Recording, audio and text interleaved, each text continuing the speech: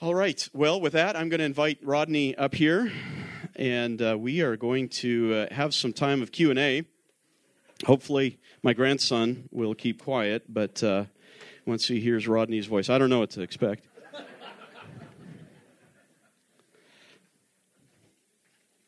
So I'm still an elder, right? John didn't replace me? Is that... Well, I have to say, John actually passed the final test when he preached a couple of weeks ago. When he stated it so well about your New Year's resolution. Do you hear about that? I'm not sure that I did. Oh, I think you heard about it. What we hear is that you've got a little bit extra cash these days. I'm not familiar with what you're talking about. Well, he spilled the beans on you. Why am I seated so low and you're so high there? I got to adjust this. I think God's telling us something. I don't know. I don't know, but I got to adjust this. Anyway, there we go. I need a step ladder. I think I need a step ladder. You want me to go down? Yeah, could you do that? There we go. Okay, now I feel a little bit better. Okay.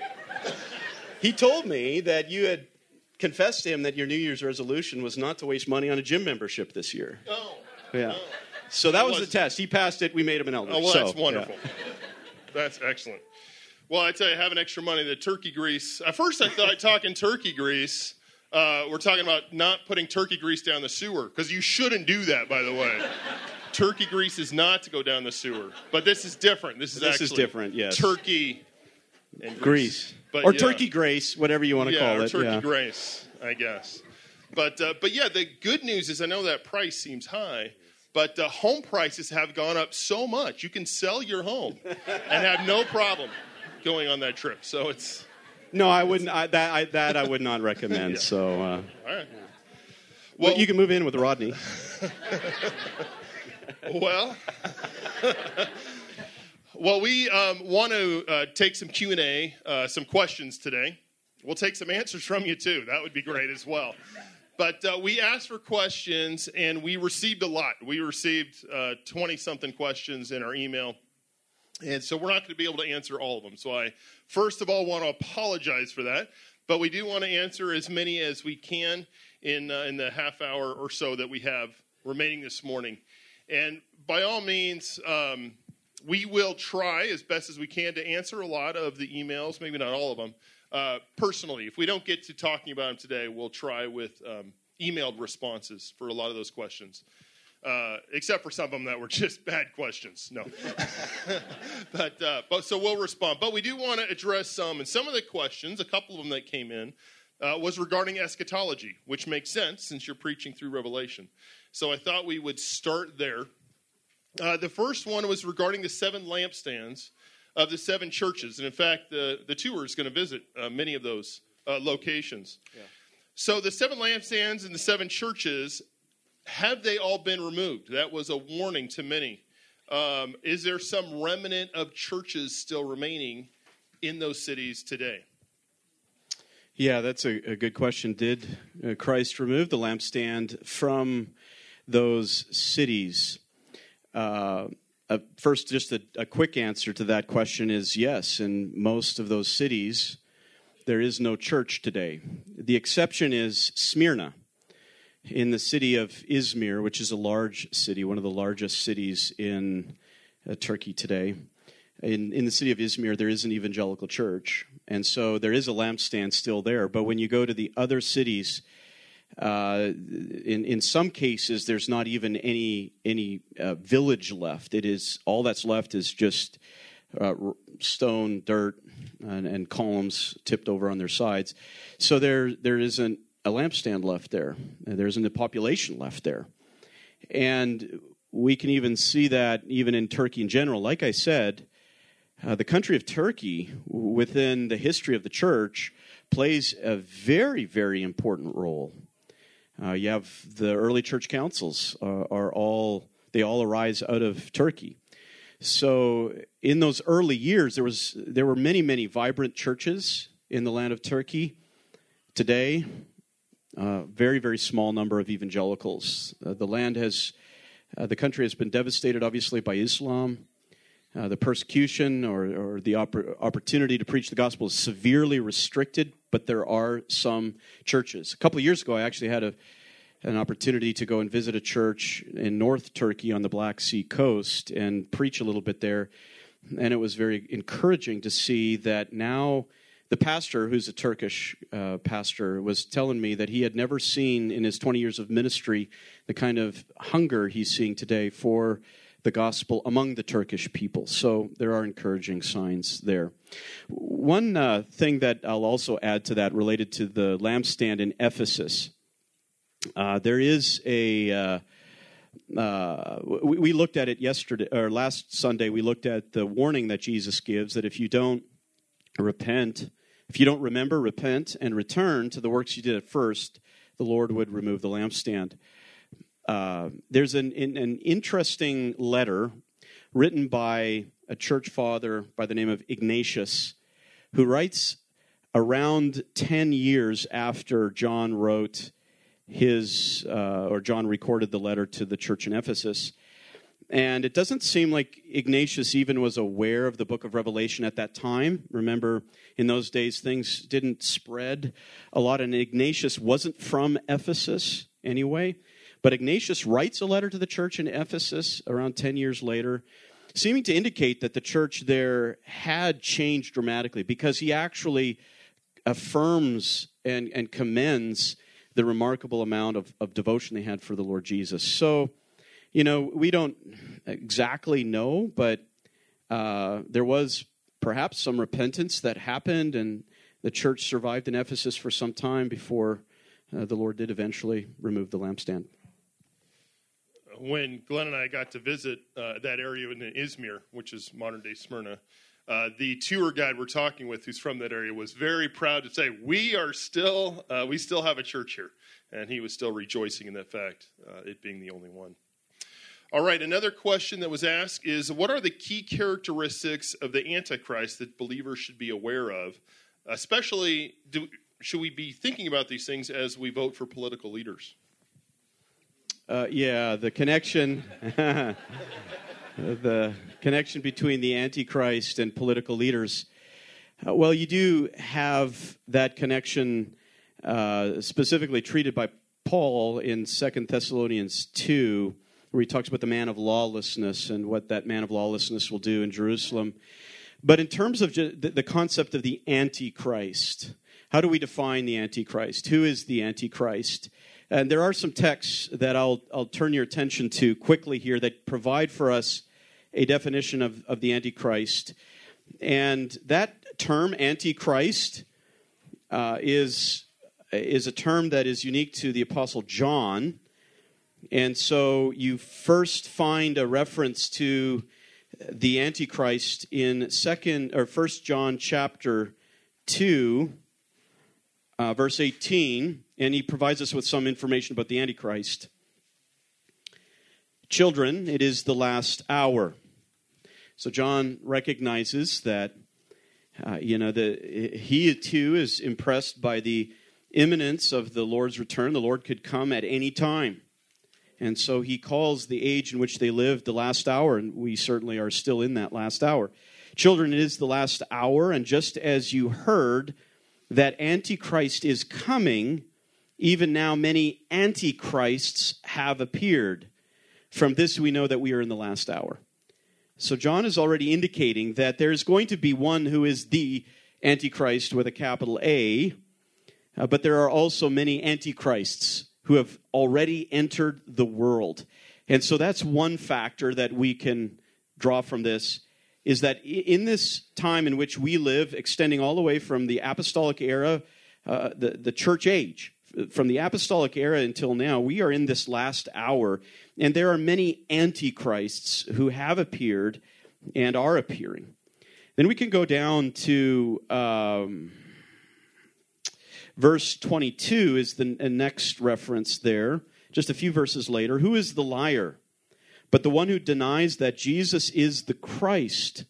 This is the Antichrist, the one who denies the Father and the Son.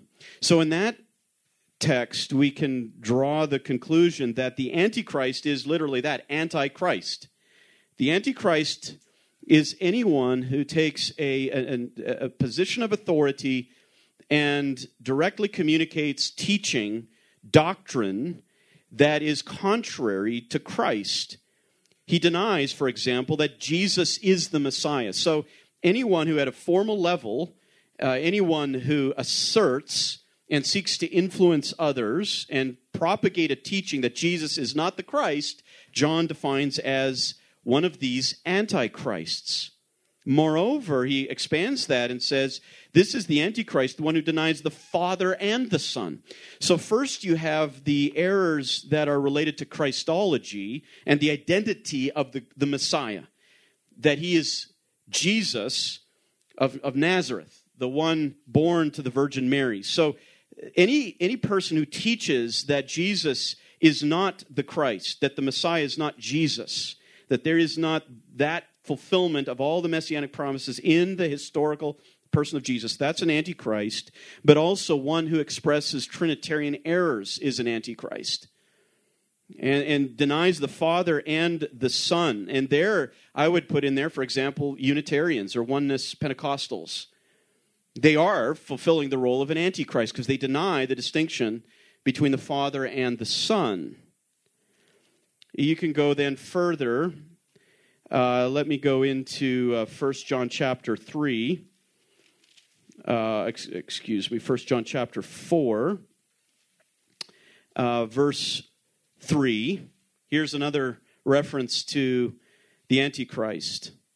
And in this context, John is commanding the believers, and these would be the same believers, roughly speaking, as were in those 7 churches of Asia Minor. John, when he writes 1 John, is writing to the province of Asia. He was ministering in Asia, and so he's writing to these churches scattered throughout Asia Minor.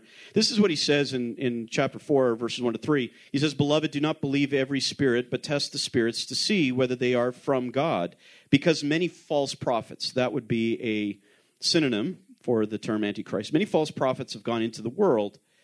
By this you know the Spirit of God. Every spirit," and he's talking about teachers here, "every spirit that confesses that Jesus Christ has come in the flesh is from God." So there is a recognition of several things. Number 1, the historical person of Jesus. Number 2, connecting him to the prophesied Messiah, Christos, the Messiah. That's that title. And that he has come in the flesh, a reference to the incarnation, that he is true God and true man. So everyone who is of the Spirit of God confesses that Jesus Christ is true God and true man. He's come in the flesh and is from God. And every spirit that does not confess Jesus in this way is not from God. This is the spirit of the Antichrist, and which you have heard that is coming and now is already in the world. So these antichrists are already affecting the churches in the apostolic era, and they continue to do so to today. One final reference to the Antichrist is in 2 John, which follows this same progression that John started in 1 John. 2 John, verse 7. Right at kind of the heart of this short letter, John writes this: "For many deceivers have gone out into the world, those who do not acknowledge Jesus Christ as coming in the flesh." This is the deceiver and the Antichrist. So when we talk about the Antichrist, what we're primarily talking about is someone who has twisted the teachings of Scripture as it pertains to that culminating revelation, the person of Christ. And salvation is all dependent upon that. And so the Antichrist attacks the person of Christ in order to deceive the nations. So bringing that to today and the issue of political leaders, in the history of the book of Revelation, various interpreters have sought to try to connect the beast, all kinds of figures in the book of Revelation from chapter 4 all the way to chapter 19 with different historical figures. And we will just say this: you can't do that because chapters 4 to chapter 20 are all future. So we're not in that section yet. So you can't look at a human leader. You can't look at a pope. You can't look at Mussolini or Hitler and say, that's a fulfillment of this text in Revelation. No, everything that we read of from chapter 4 in Revelation and on, except for some references back in history that is made in that section, but all the prophecies that are given in that section refer to what happens in the future after the church age. So we can't make connections between current leaders and figures within the book of Revelation. But we can say this, that it is the desire of the unregenerate human heart to follow the lies of his father, the devil, and whether in small ways or great ways to counter the person of Christ.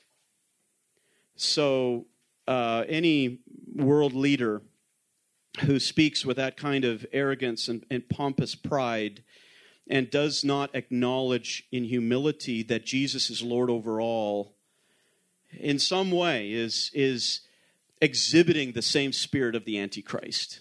And there are many Antichrists. Now, many political leaders don't get into theology. They're just arrogant and rebellious sinners. Some will. And those men are going to be judged exceedingly more severely. You think of Herod in Acts chapter 12, who when the people said, this is the voice of a God, he accepted that, and God struck him down by worms while he was still alive. Worms miraculously appear in his gut and start to consume him, and he dies a very painful death. Now that's an Antichrist, because he accepted the praise of the people. So any leader in that sense who does not acknowledge the fact that he has his authority from God and that Christ is Lord over all, in some way is manifesting that spirit of the Antichrist. All right. Well, we had another question kind of along the same line of politics and voting, but very different angle. What is your thoughts of women governing in the political sphere? And would it be wrong for a Christian to vote for a woman in politics? So let me give a shot at that, and you tell me how I'm wrong. Okay. Well, Scripture is very clear about leadership in the home is the man. We know that Ephesians 5 is very clear on that. Colossians 3 makes that clear as well. Scripture is also very clear on leadership in the church. Titus 1, which you read from today, about the elders' qualification, that he's a one-woman man. It also in 1 Timothy 3 speaks to that. We don't have a parallel passage for the political sphere. There's nothing that says men must be leaders in the political sphere in the New Testament. So in that, because that's the case, I don't think we can say categorically that that would be a wrong thing to do. There are, I think, times where that might even make sense.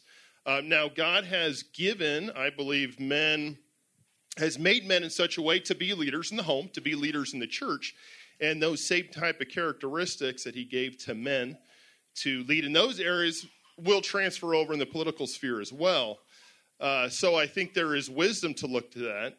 But I would say if there's a choice between a man who is proclaiming policies that are very much against God, against morality, against the Scriptures, versus a woman who's running who is much more conservative and views that are closer aligned to what Scripture would teach, I think we could vote for the woman in that case without any issue. That is how I view it. What do you think?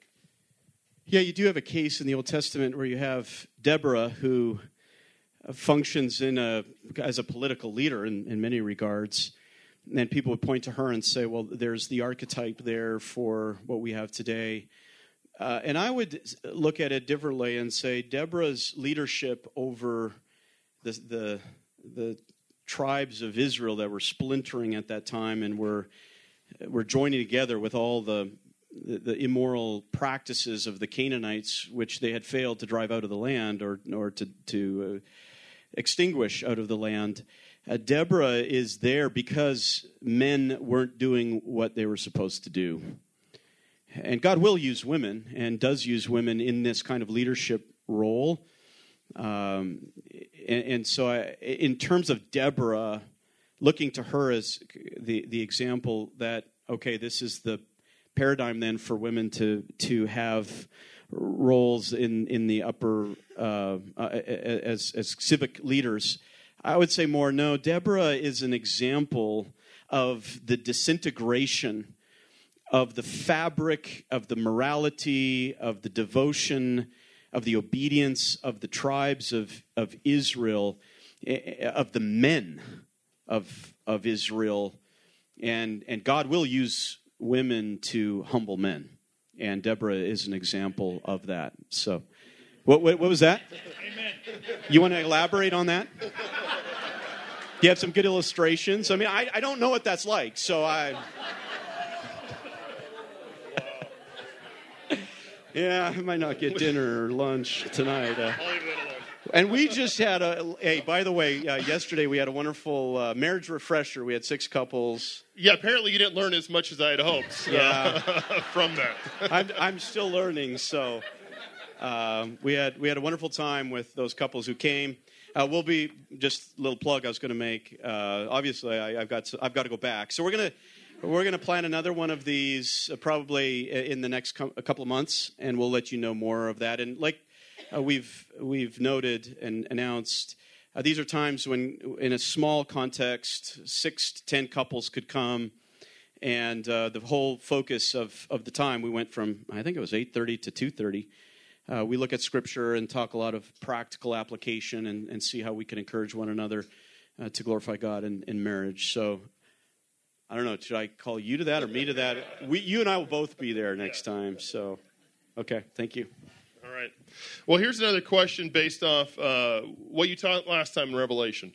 And I mentioned to you this in person, Brad, but it's getting really hard to continue to make fun of you and mock you when you preach so well. So, if you could do something about that. But last time, in Revelation chapter 2, talking about the Ephesian church, and it was mentioned that their fault was leaving their first love, forgetting their first love. And the remedy that is mentioned is to remember, repent, and return, and do the deeds you did at the beginning. And there seems to be a connection between this losing the first love and doing deeds. What is the relationship between knowledge, actions, and emotions? And you have 5 minutes. Oh, yeah. Well, one of the dangerous things that happens in theology is when theology is approached merely theoretical.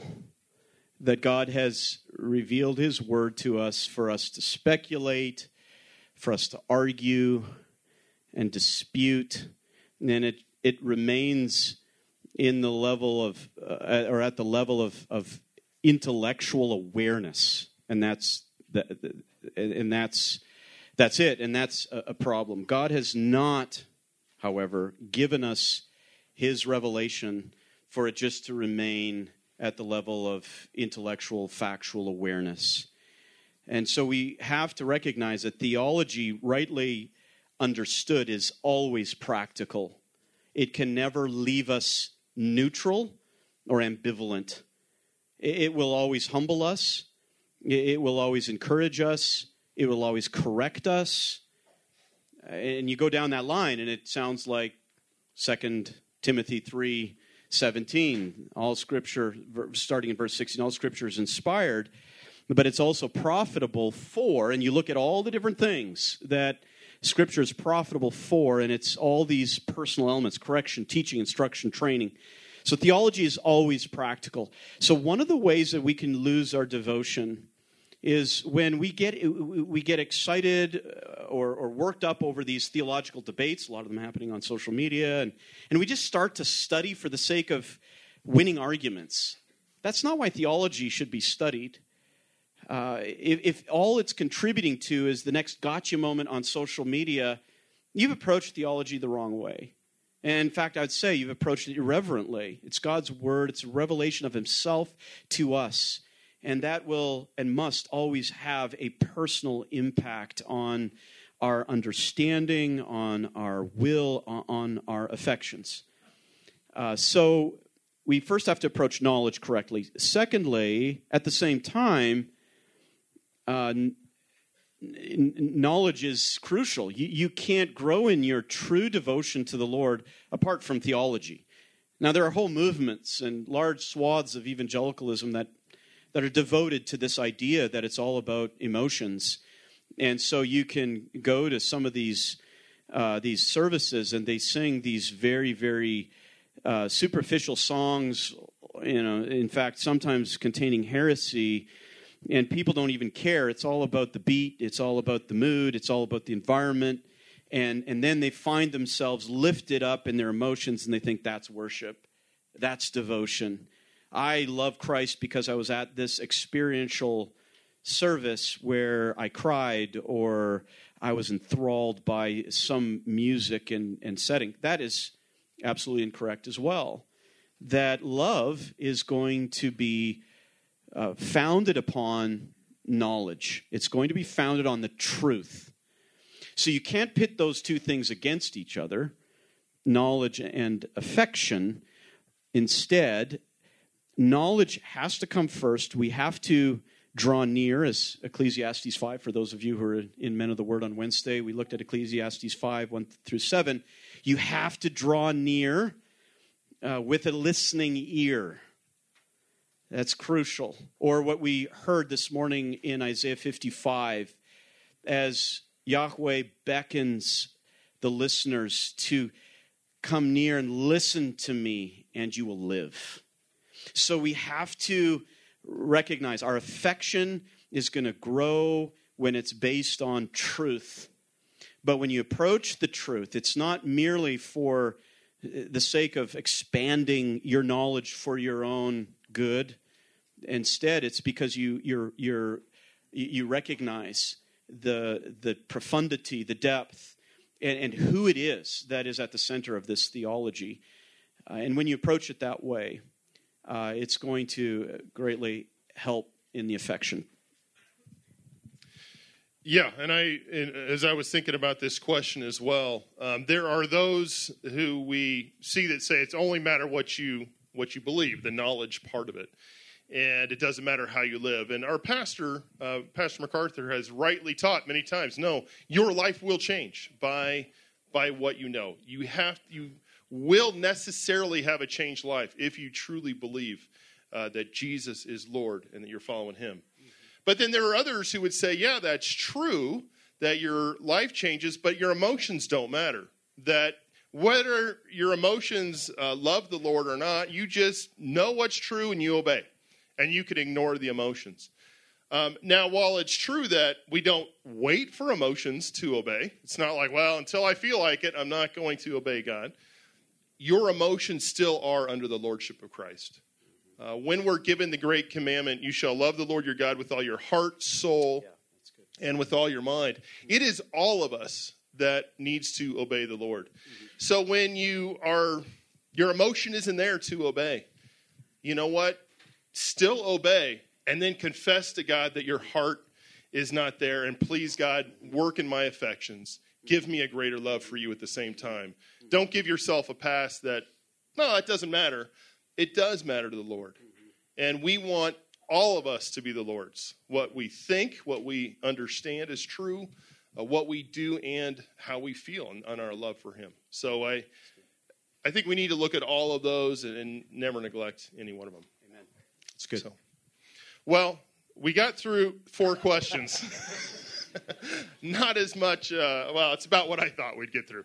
But it is great. And again, we want to answer some questions via email as well. And we always want to make ourselves available to interact after service always and at other times too. It is a joy to be serving with all of you. And we are thankful for everyone. You want to close this in prayer? Sure. Let's close this in prayer.